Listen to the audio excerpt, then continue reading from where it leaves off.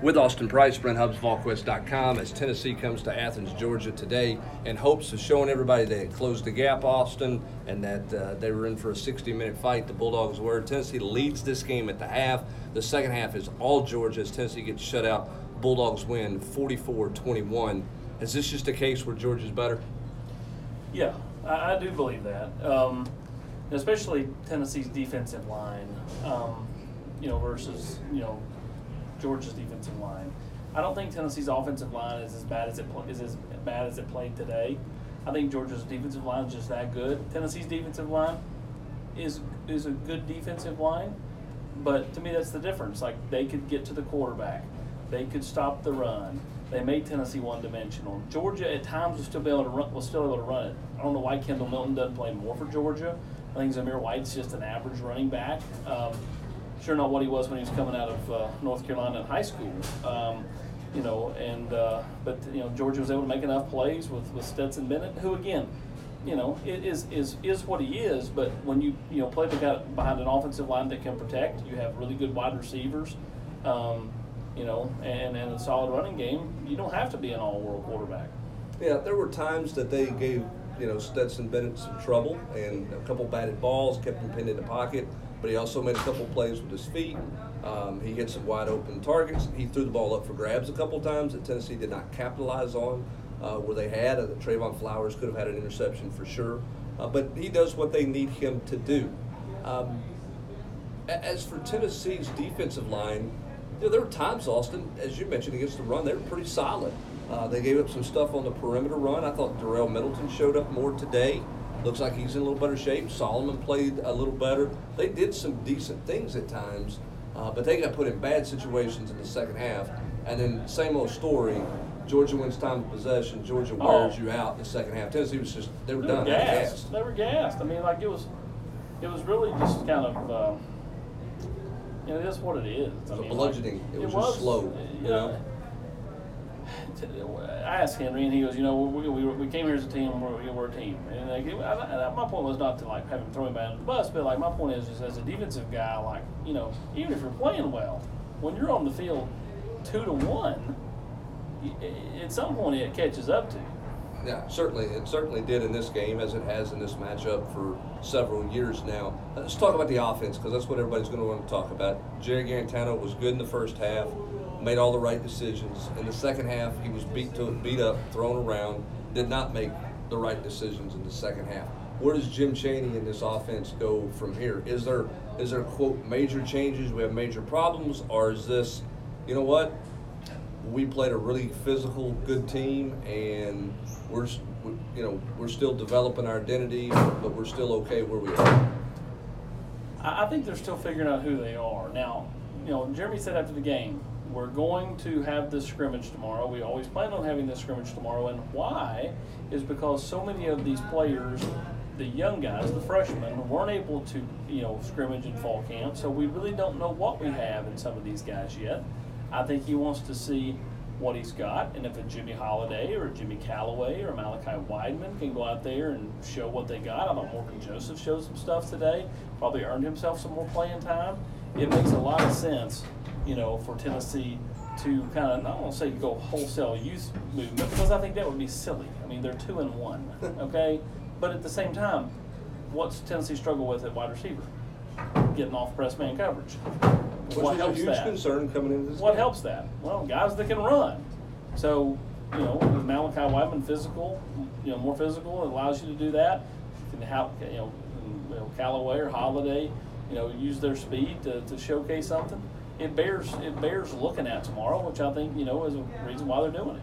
What do you think Bayless Jones is not being more of a factor as a wide receiver? I mean, they threw the one ball to him late down the field, but other than that, he's not a huge factor. You think that's just him still trying to grasp all the system and finding his way there?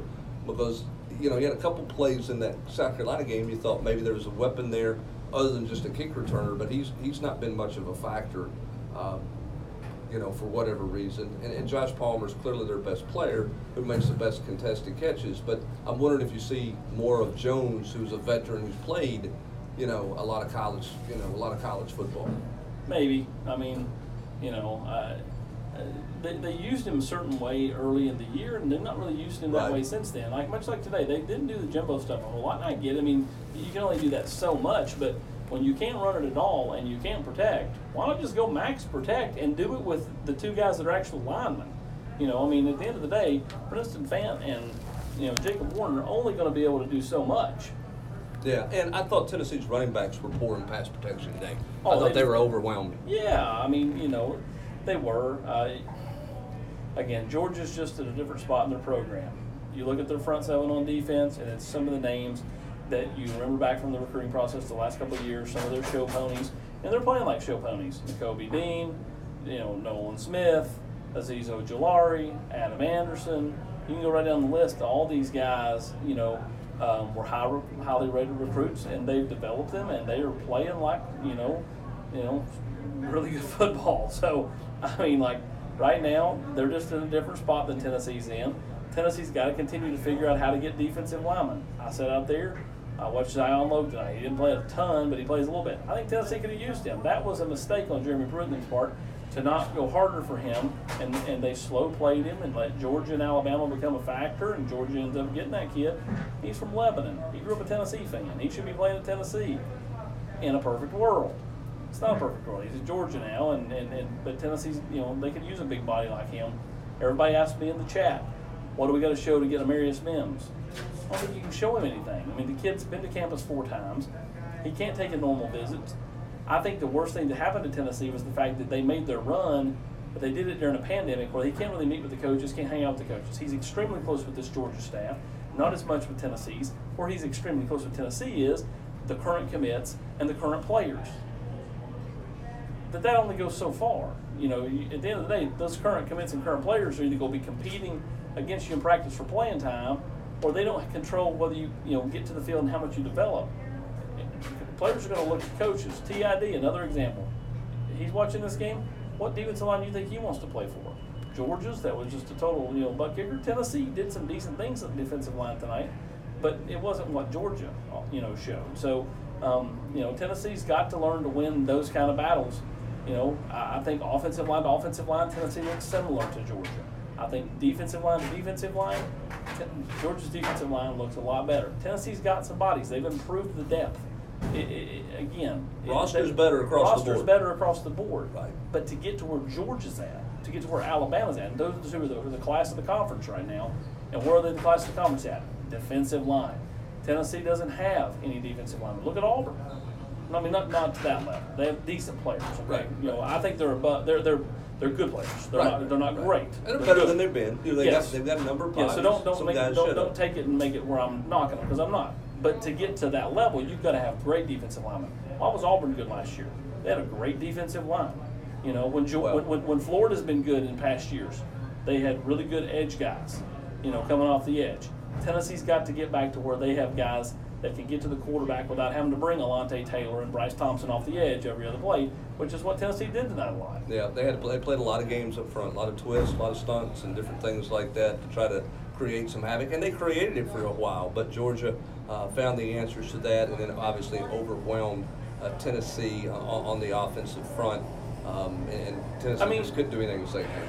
So many people brought up tonight on the board Will Friend and his relationship with Jeremy Pruitt, and is that hurting Jeremy? Because the O-line, the O-line a week ago was total. They put a little French in there. They were total ass kickers. Tonight they were the opposite. They got the butt kick. So it's one game. I think if you flush it, I think again, Alabama is the class of the conference. Georgia's a little bit behind them just because they don't have as good a quarterback.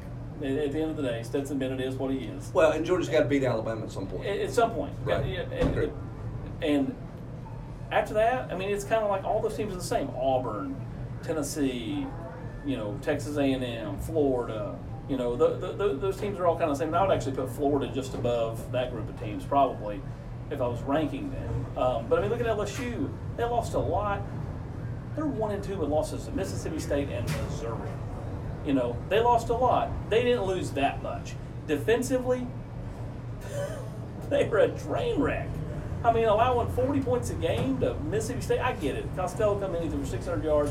Last week against Arkansas, Barry Odom shut him down. Right. Missouri, who we saw last week, who was pedestrian, if that, put up 40 points, over 40 points on LSU.